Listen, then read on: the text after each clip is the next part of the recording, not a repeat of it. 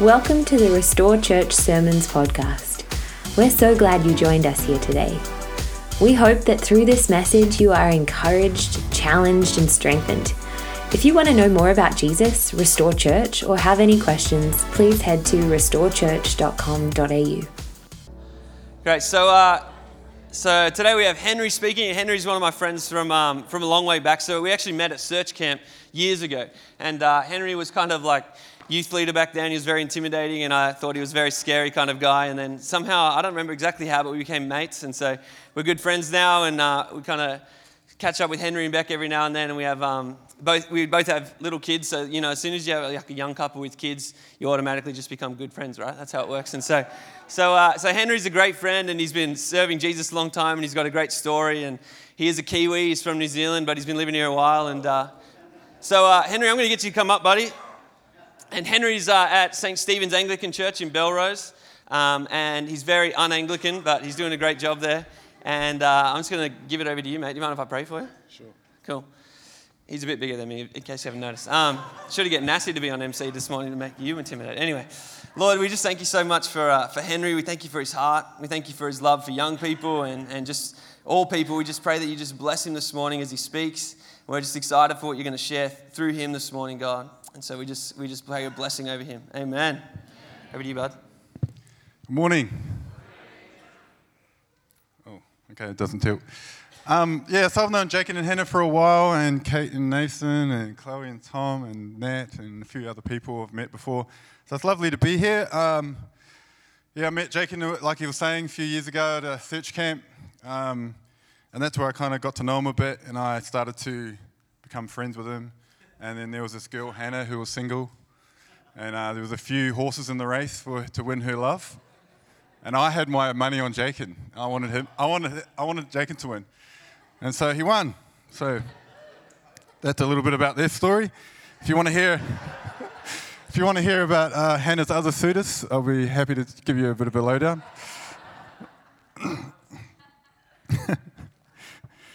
This morning, I kind of wanted to hopefully do a short message. Hopefully, I say that.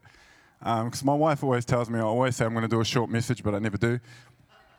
Ephesians, from the book of Ephesians. So a little bit about my life. Like, I'm from New Zealand, from Christchurch, actually. My name is Henri-Earl Simpson. It's a very English-sounding name, but I'm actually Samoan, Tongan, Fijian, Scottish, English, German Jew. So I'm very mixed. I've got 81 first cousins, just on my mum's side only. So I've come from a very big family. It's very communal, very community orientated. And I was brought up in a Christian home. My parents were fresh Christians, didn't really know what does that look like to raise your kids in a Christian home. So there was a lot of struggles. And eventually I grew up, turned about 17, and I had my prodigal son journey, where I decided to go and discover the world and try and be cool as I could. I don't know if you know, but Pacific Islanders have a lot of pressure to be cool. I don't know if you get to know that. Because people always expect that we're tough, that we can do the haka, but we love footy, which I kind of do, all those things, but people expect it of you, so it's kind of like, you got this sort of pressure to be a certain persona and certain kind of cool, tough guy, but sometimes you're just like, I just want to relax and just chill out, man. Like, no, I don't want to do the haka right now. I've just met you. So anyway, that's a little bit about my story. I've got 8 brothers and sisters. What else can I tell you? And I'm at an Anglican church in the Northern Beaches. Been there for 4 years. I'm the youth minister there, and I help coordinate the night service. And I'm married with 2 kids. Their names are Hadley Benjamin Simpson and Asher Paul Simpson. Oopsie. Sorry, Asher. And so we've just had a newborn. It's 2 weeks old, almost. So I've come out of a long haul of disrupted sleep, chocolate eating, ice cream eating, and just a whole bunch of bad food and doing no exercise at all. I did notice that Jacob tried to challenge me to exercise thing on the Apple Watches. And I'm like, no. Obviously, I've had a newborn, so I'm not going to be able to give you that award. Try to get a free badge off me. Anyway, So I want to start with Ephesians chapter 1, and it says, Paul, an apostle of God. Oh, let me read it. Paul, an apostle of Christ Jesus by the will of God. Pretty simple.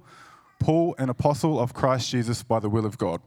So there's kind of four things I want to look at. Paul, an apostle of Christ Jesus by the will of God. Okay? So Paul, an apostle of Christ Jesus by the will of God. A few years ago, I did this thing where I said to my pastor, I will teach like a little Bible study on Ephesians at the church. And it's one of those things that you say yes to, but you didn't really want to say yes to. You kind of just like got stuck in it. And so I said yes to doing this Ephesians course, and Ephesians quickly became my favorite book. And so if you read book of Ephesians, chapter 1, 2, and 3, it's very high on identity and who we are. Who am I in Christ? What do I look like in the spirit realm? What sort of things has Jesus done for me? And so if you read through the first 3 chapters, it's very high on identity, and it tells you who you are, what you have available to you, things like that. And then the last kind of 3 chapters, you start to move in towards some more practical stuff.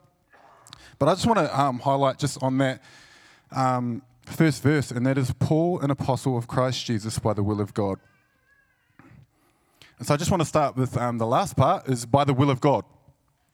By the will of God. And it's just a very simple question, and the thought is this: are you in the right place? Why are you at this church? What brings you here? Are you in the Lord's will? It's a kind of a sort of a freaky question too, because it's like, God, am I doing what you want me to do? Am I in the right job, God? That's a scary question to ask. Who wants to ask that? I don't want to ask that. It's like, because what if the answer is, no, you're not? Then it's like, oh, well, I've got 2 kids. How am I supposed to pay the bills? And you know what I mean? But the whole idea of being in the will of God is a tough question to ask. And I always find it funny that young people, I'm a youth pastor, so I might do a lot of young people things. Sorry about that. I always find it funny that young people always seem to know the will of God really strongly when it comes to choosing their girlfriend or their boyfriend. It's like, oh yeah, I just really feel this is of the will of God. Like, I was praying last night and all the doors opened, and I really felt like I got a vision. There was an eagle and a rock, and like God was sort of just saying, be free.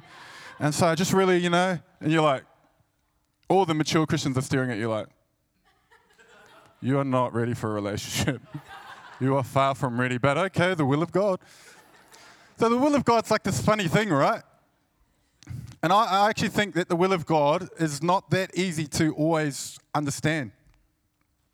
And for me, one of the things, like, I take it for granted that most of you know that getting to know the will of God is a couple of simple things to do. Pray, read the Bible, listen to older people. Pretty simple. Do those things for many years, obey them, and then you start to get a little inkling of what does it mean to do the things of God, all right? And so for me, it's like following the will of God. Let's take Romans chapter 12, verse 1 and 2. Therefore, I urge you, dear brothers, in view of God's mercy, to offer your bodies as a living sacrifice, holy and pleasing to God. And do no longer conform to the pattern of this world, but be transformed by the renewing of your mind. Then you will be able to test and approve the will of God, His holy and good and pleasing will. And it's like, there's a couple of things you've got to do before you understand the will of God. It's like a little thing called sacrifice, which is very easy to say, very hard to do. If you had kids, it's like, oh my gosh. I thought I was like a really busy person. Then I got married and I was like, oh my gosh, they're just always there. Then you have your first kid and you're like, what a shock to the system. Oh my Lord, I thought I was busy before I had a kid.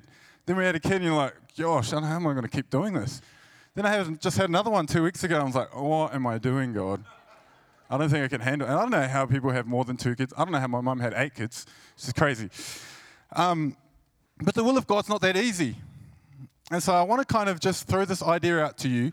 Are you in the will of God? Have you been trying to discern it? Have you been praying into it? When I first moved to St. Stephen's Church, I didn't actually want to go to that church. I hope this is not live streamed or something.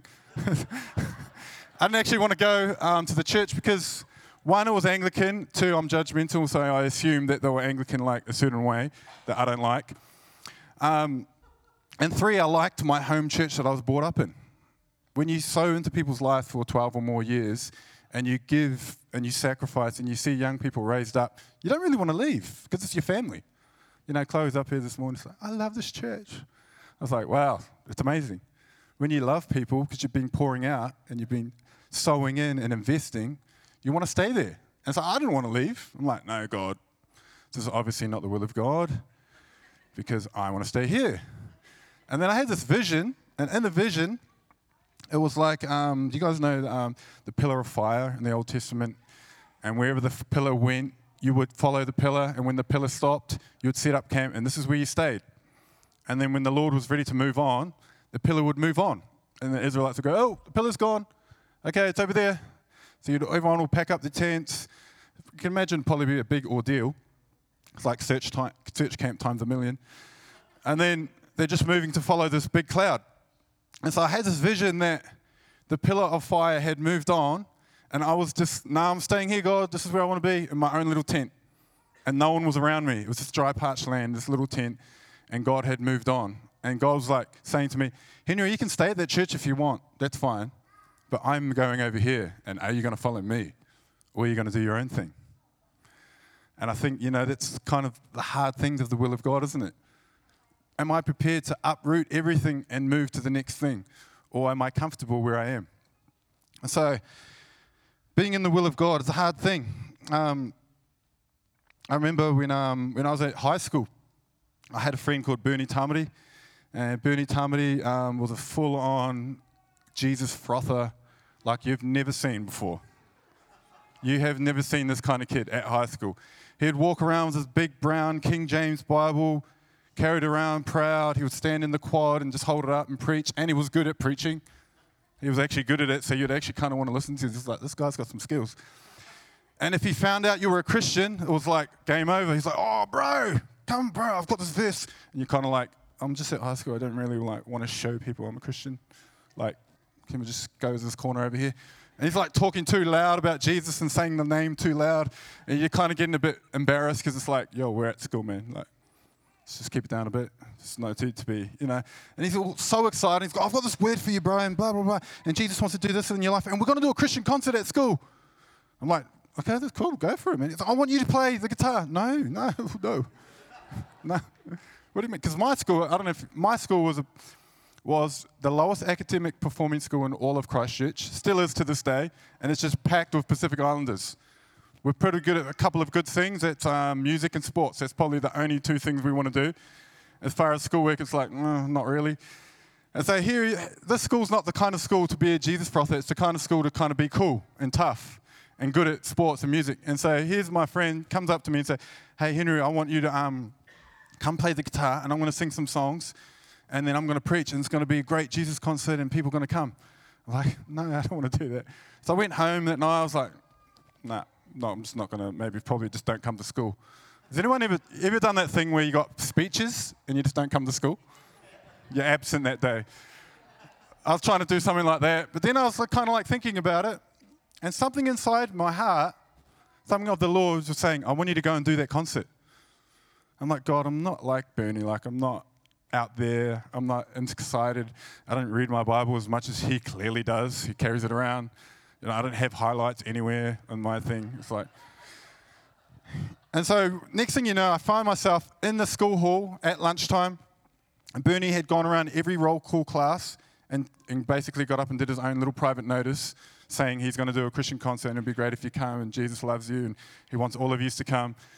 And I'm in this hall, I'm playing the guitar, my head down, embarrassed, ashamed to be here. And Bernie's singing like just straight normal church hymn songs. They're not even that cool. They're not like, it's not like he was trying to do a few secular songs to warm the crowd up. It's just straight into praise and worship. I'm just like, wow, this is cold. Like, no one's into this. But he's just going for it. And the thing is, he was a really good singer. He was an awesome singer. So he's singing, I'm playing the guitar. I'm just like, God, why am I here? But all right, if you want me to do this sort of thing, if this is the kind of thing that Christians do, all right. Because I didn't really know, you know what I mean? So I'm just doing it. And I look up and I'm like, there's heaps of kids in here. And they're all just silently watching. No one's throwing rubbish, because you always imagine like the worst thing. Kids won't like it, they're throwing, they're booing. They were all open. And we did many of these concerts. And I remember in year 11, Bernie would drag me along to the nightclubs in Christchurch. I'm year 11, I'm at these nightclubs, the Bridge of Remembrance, and we would set up like a little drum kit and some guitars, and we'd sing songs, and then Bernie would like try to talk to drunken people about God, and a few other older people, and I was just the quiet guy in the corner hoping no one came to me. It's like, what am I doing here? Why am I don't even know what to say. What if someone asks me about God? What do I say? Do you know what I mean? But something inside me I felt like God was saying, Henry, you need to hang around with this guy. He's going to show you some things. And years later, I see the things that God's taken me through, and I'm like, it started with following this guy. And sometimes, finding the will of God often looks like a lot of hard things. The will of God often looks like work. And it comes dressed in overalls. And no one wants to do work, right? We all want to just sit down and chill and come to church on Sunday and just, hey, how are you? Yeah, good, thanks. How was your day? Yeah, great. How was work? Yeah, really good. Yeah, how's the mortgage? Yeah, just paying off more. I wish I had a mortgage. Don't have a mortgage. Just another quick story, okay? My wife, Beck, I remember a few years ago praying, God, is this the girl you want me to marry? Like, we weren't even going out. I just liked her. But I was one of those serious guys. I'm like, I'm not in this for someone loving anymore, Lord. I just want to, settle down. I want to get married. I'm 20-something. You know what I mean? Like, it's time to, get this thing going. I like her. Is she the one? Pretty simple prayer, right? Start praying for a couple of weeks. And then one night I'm in my room, and I, have this vision. It's like a dream, and it's like the most supernatural thing that's ever happened in my life. It's very hard to explain. But I had this kind of just dream. We were on this boat, and we're heading towards this island, and it's me and Beck at the front of the boat, like Titanic. Okay?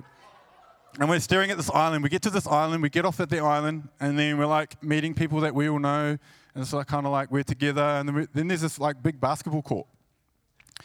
And, the basketball court, I'm, playing basketball, and I'm showing off, because when you like someone and you're trying to show off heaps? If you're at church, you're trying to do it in an undercover way, maybe lead a worship song or something. And so, I'm at this basketball court, and I'm showing off, and she's watching me. And I'm like, she's watching me. She's, interested. I think this is the Lord. And then on the side of this basketball court, there's this room. And in the room, they're just singing worship songs and singing praise and worship songs. And we come into this room, and we sit down, and I look at Beck, and she looks at me, and I'm like, hey, this is so kind of, I don't know what we're doing. It's kind of a cheesy, lovey-dovey thing. And she looks at me, she's like, I just want to grow in God, and starts crying. And I'm like, me too. And then I come out of the dream, and I'm in my bed. It's like my spirit came back to my body, and my body was wide awake. It's the only way I can explain it. And I come back, and I'm wide awake, and I'm like, God, what's happening? And I sit up on my bed, and I start immediately crying, just boiling, like a 25-year-old Kiwi man crying. I probably haven't cried since I got a hiding from my mum and dad. So I'm sitting there crying, and I'm the presence of God in my room is so thick. And I'm just like, what is happening, God? Why are you talking to me? Are you telling me she's the one? Oh, that's why I've been praying. Should I marry this girl? Are you saying yes? And so I flick open my Bible. I do the random thing,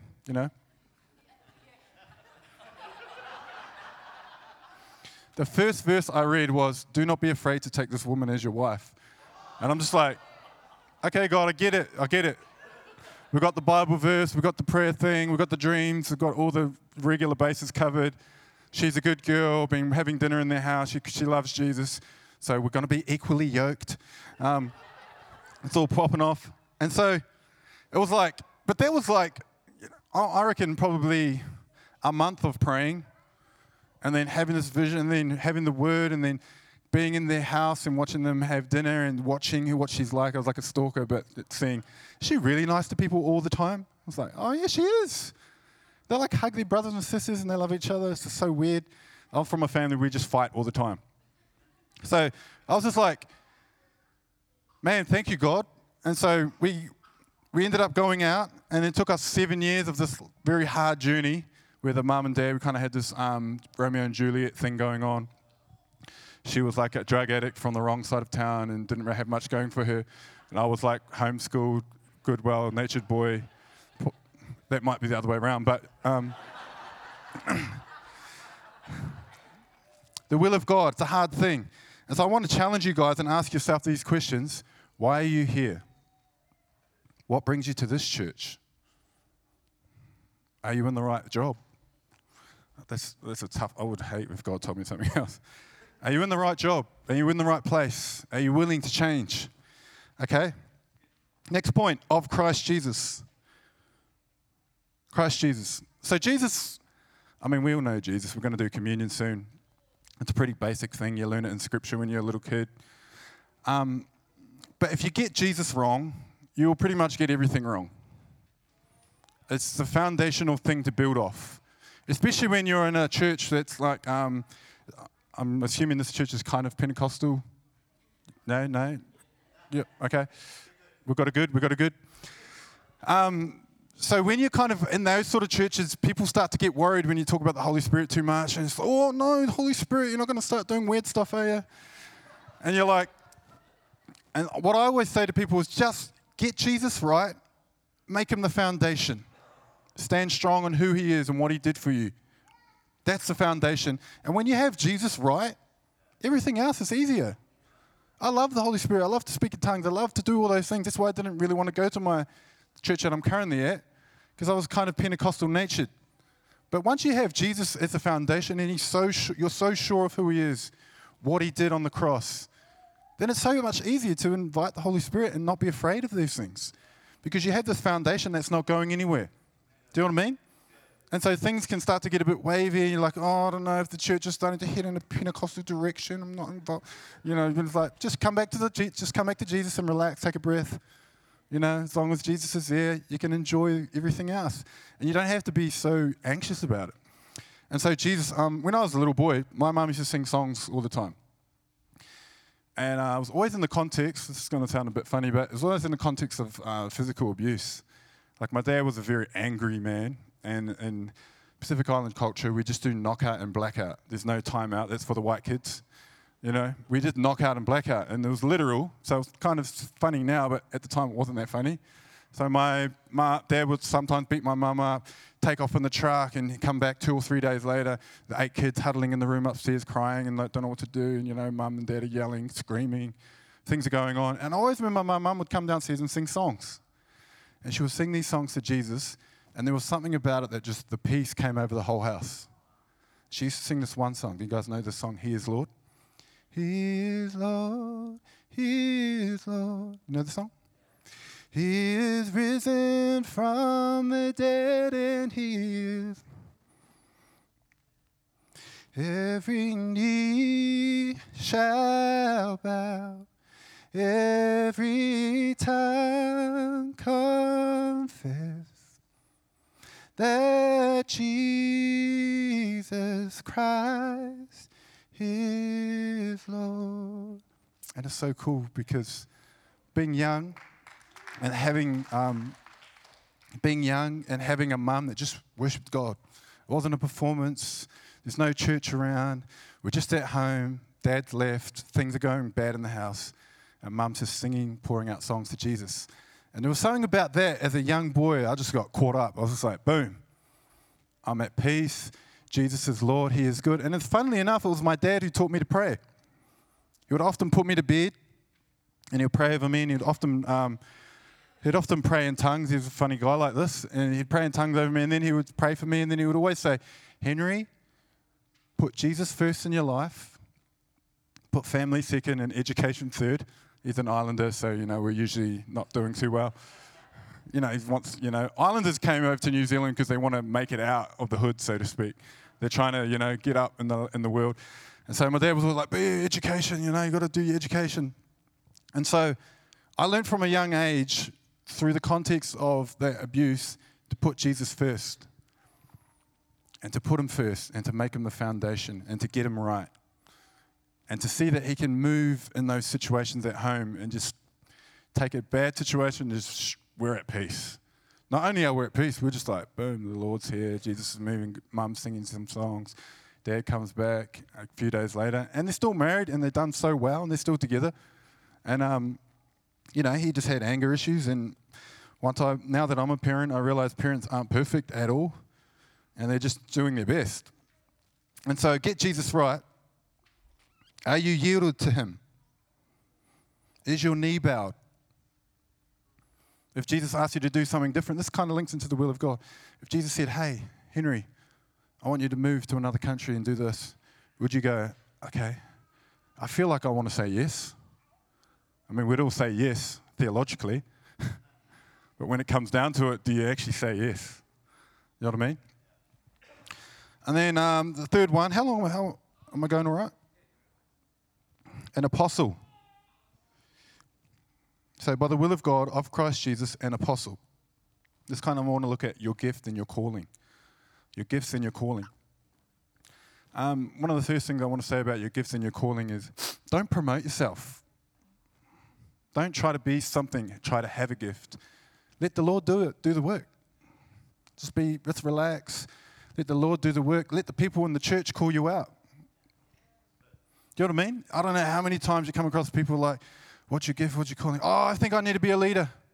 I need to get up the front and say something. It's like, oh, hang on, how about you just come to church every week first? Let's just start with that and see how we go. How about you just be obedient to a couple of simple things before you want to preach up the front? And it's like, oh, people say, I feel like I'm a prophet. Okay, well, prophets also, serve and do other things. It's not about being out there. And so for me, I never try to promote myself. I've noticed through my life that the things that God has worked powerfully through me is just being like God has done the work. Like, because I never really wanted to be a leader because I was quite smart. I knew leaders do a lot of work. You know what I mean? Like, I knew that a leader's not that glamorous. And then young youth come to me and go, I want to be a youth leader. I'm like, no, you don't. You actually don't. Trust me, it's so good just to come to church, sit down and leave when you want. And that's it. I've got stuff to do on Sunday. I want to get back, watch The Block, Reveals, and Survivor, whatever it's on, Yeah, I don't actually want to be at church, the last person to turn off all the lights and wrap it all up and have to come up with something to say at the end of the sermon and drum up some energy because the church looks flat. Like, you know what I mean? Like, sometimes it's like, you don't really want to be a leader. But if the Lord does the work, then you don't have to try and be the leader because God's doing something in your heart. And you're simply just following his lead. So the first thing I will say, don't promote yourself. Second, just say yes to stuff. Just say yes. Just say yes. Say yes and let your mind go crazy over why you said that. I shouldn't have said that. Why did I do that? I should not have said yes. That's one of the things I've done that's worked for me is just say yes.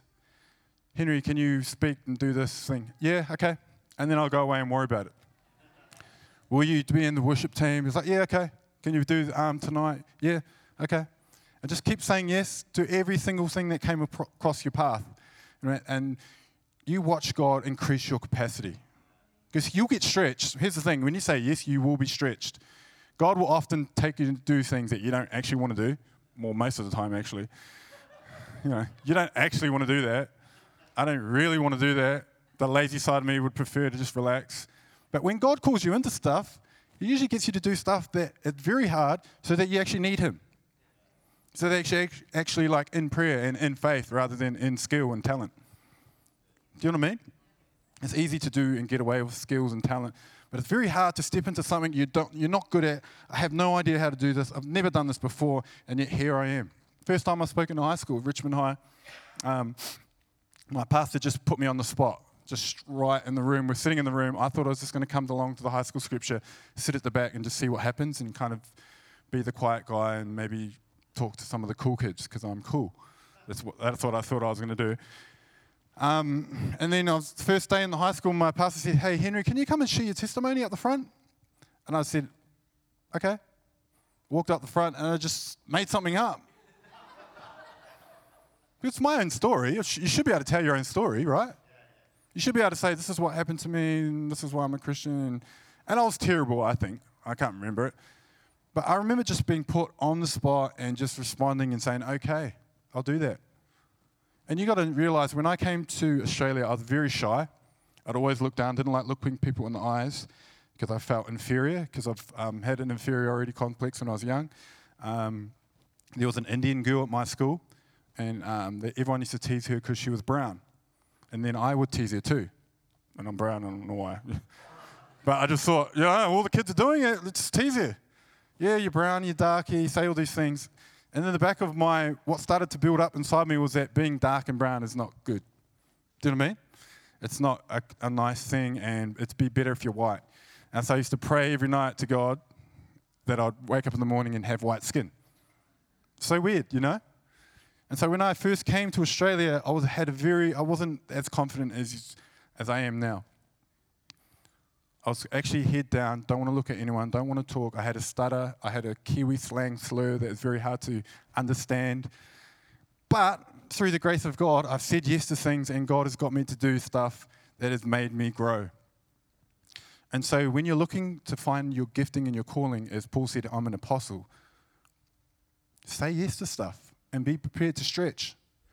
And when you stretch and you grow and you do hard stuff, you will grow. Pretty simple. Last one. Paul, just his name. And the thing I wrote down here was, know your story, share your story, be awkward, fail lots. So know your story, share your story. I mean, because when we think of the word Paul we know used to be Saul. So he has a testimony in that name. There's something there, right? So all of us have our own names, and behind all of our own names there's a story. There's a mum and there's a dad, or there's, mum or a dad, or there's whatever there is. Okay? And so all of us have a story. What is our story? Do I know my story? Can I articulate it and share that story? I've heard people share the story before, and I thought to myself, oh, I could share that story so well. That's a cool story. And I guess what the lesson is that sometimes you've got to learn to articulate your story and share it in a way. Because everyone thinks if you're from a Christian home, you're like, oh, I've got a boring story. I'm just brought up in a Christian home. That's it. It's like, well, actually, that's probably a better story to share because most people will relate to that. Very rarely do people in the church relate to the drug addict and the alcoholic and, all these things. Sometimes it's like the regular story of the everyday Joe Blog who's just brought up in church. So articulate it, learn to do it, and have fun sharing it and having awkward moments at work. I remember I started sharing at work. This is where Bernie comes into play, because Bernie taught me don't be afraid. Just don't go for stuff. And I remember when I was at work, I used to do landscaping and concreting. You wear the high vis, you're sitting around the smoker, and I would just purposely, I'm getting out my Bible. I'm just going to read it in front of everyone. Someone's going to ask me something, and I'm ready to go. And, I've had some awkward conversations on the work sites. People are like, oh, you believe in that crap? Yeah, what about this and that? And I'm just like, do you really want me to answer that? Because once I start going, I'm going to keep going here. They're like, oh, no, it's all right, bro. It's all right, chill. Like, okay, cool. Just letting you know, I'm a Jesus frother. So I want to talk about God here with you. They straight away get awkward and they don't want to talk. But what I want to say is when you know your story and share your story, it's not always, very rarely does the person want to hear it and go, yeah, I want to give my life to Jesus now. Most of the time they're like, you come up against a brick wall and it's not always, the reception you were hoping for. But you got to train in those moments. These are the moments you train for. You know what I mean? So know your story, share your story, be prepared to have awkward moments at work.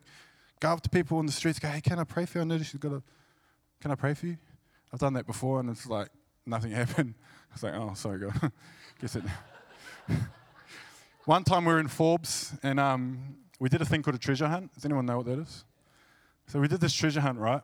And I had a picture of a guy with blue jeans, a red checkered shirt, and I don't know, I forget what his name was, but I was looking for a certain guy. So we're walking all around Forbes trying to find this guy.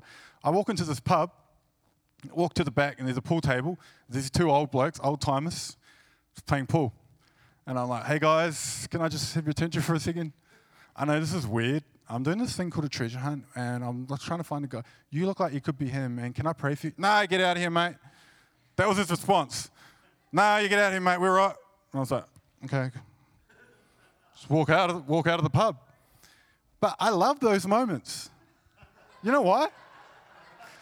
I think one of them is because I like awkward stuff. That's one thing. But two, just because once you do something like that, everything else is, it's pretty easy. And you got to be willing to die. That's what the cross is. You got to be willing to die to yourself, to feel embarrassed and not know what the words to say, to try and go, somewhere in Romans, I think it says, can I get back to you? Do you know what I mean? Be willing to put yourself out there and get stumped and just do that over and over again. So I want to close with this. Paul, an apostle of Christ Jesus by the will of God. Can I get the band up? I want to kind of do this meditative thing, if we can. I want you to just close your eyes with me for a second, please. So, Paul, an apostle of Christ Jesus by the will of God. What I want you to do, as your eyes are closed, is I want you to think of your name. So for me, it would look like this. Henry, a husband, a father, a teacher, a leader of Christ Jesus, called to St. Stephen's. Something like that. What I want you to do is imagine who you are. What's your name? What is possibly your gift or your calling? It's a hard question. Is Jesus the center of your life?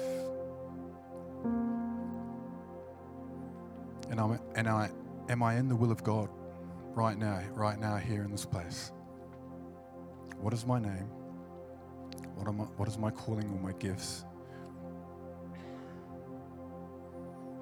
Is Jesus the center? Am I in the will of God?